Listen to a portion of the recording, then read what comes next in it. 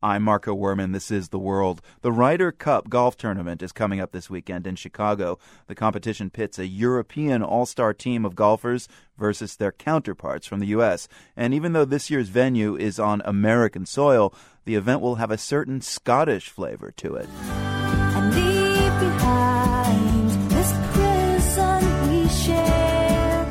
Step into the open air. That's Scottish singer Julie Fowlis. You might remember her from the soundtrack for this past summer's animated blockbuster from Pixar, Brave. Well, the Scottish Gaelic singer is taking part in the Ryder Cup. She's not teeing up on the green. She's performing in a Ryder tribute to Scotland's central role in golf history. There are several events connected to the Ryder Cup that are going on, I guess a celebration of Scottish culture that have been organised kind of almost at government level from Event Scotland, Creative Scotland. Some of the national agencies have put together kind of big events. There's quite a lot going on. I think there's like about 35 musicians coming over from Scotland for this alone. Those performances will be entertainment at the Ryder Cup, but they're also a form of cultural politics.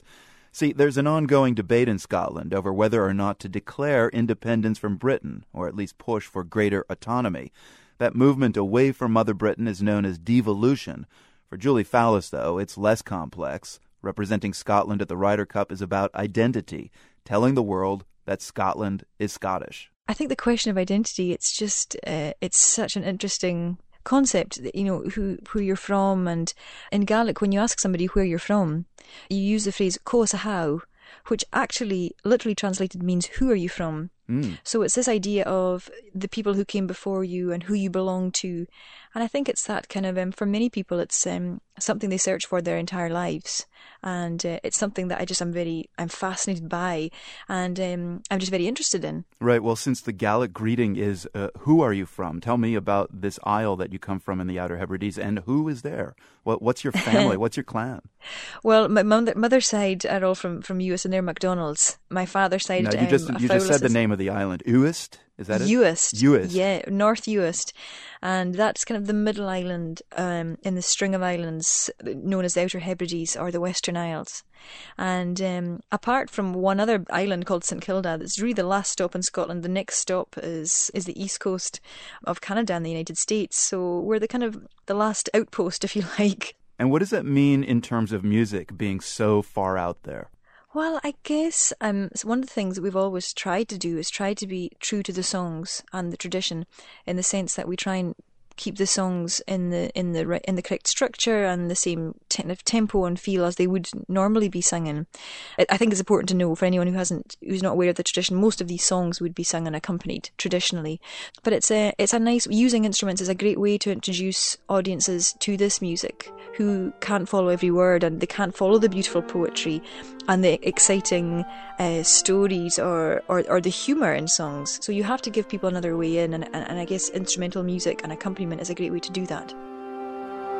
Get the me good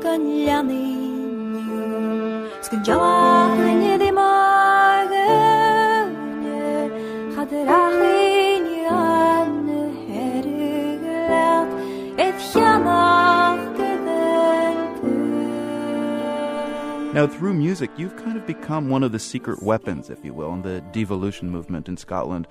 How do you see your... maybe you laugh and maybe I'm overstating it, but do you see it that way? Do you see your role as a musical one in that fight? Well, I guess if the fight is trying to stand up for your own culture and your own identity, well, I guess, yeah, that is what I'm trying to do. But, I never started out with a political agenda at all. And that's, that's not the driver for me. The driver is primarily about celebrating a really important culture that has been under threat and under pressure and has suffered severely over the last few hundred years. And I guess people do use music as a weapon, if you like, but that's not the first and foremost most important thing for me. But I think standing up for what you believe in, it's kind of obvious in a way. And standing up for national identity, you don't see as a political kind of Well, of course, yeah. I guess that's what I'm trying to say. Yeah, I mean, people do use music as a kind of tool and as a weapon, and it's a very divisive, emotive tool, of course, as well. It's a great way to bring people in.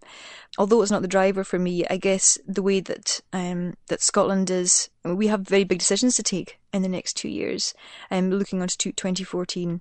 And a possible vote on our own future, I think it's a huge decision to take and one that shouldn't be taken lightly, but it's something that people, I think, should really engage in. And that vote on the future of Scotland by 2014, I mean, shorthand for it, it'll be essentially a vote on Scottish independence, is that right?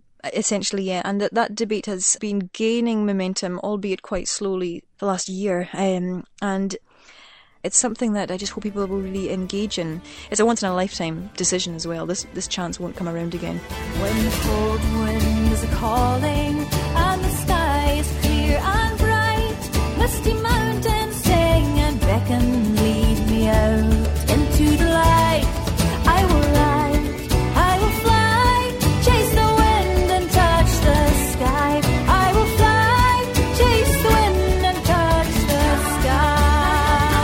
Now, Touch the Sky, that's the standout song that you sang in the Pixar animated drama Brave this past summer. It plays such a central role to the motivation of the main character. It fills us with this sense of the drama of this story from the Isles.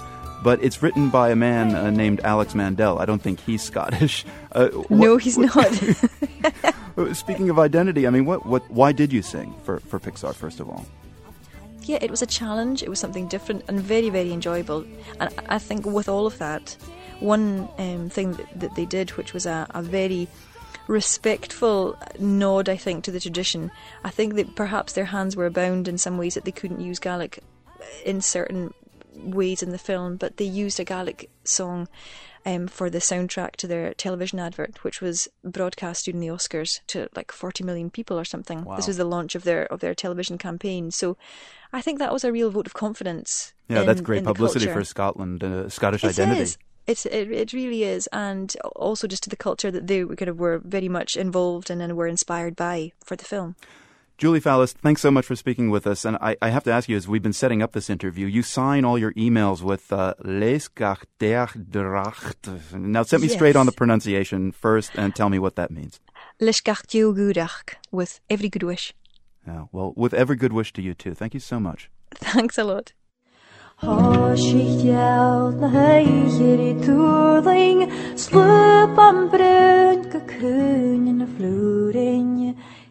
You can hear and see more of Julie Fowlis. We've got a wonderful exclusive performance she gave recently at theworld.org. We should also let you know about an upcoming documentary on Julie Fowlis and how her music has become a key part of Scottish identity and politics. That's one of several stories featured in the latest episode of the PBS television program Soundtracks, which will air nationally next week on Friday, October 5th. As I say, check local listings for details. We've also got more information at theworld.org. From the Nan and Bill Harris studios at WGBH in Boston, I'm Marco Werman. From all of us, thanks for listening.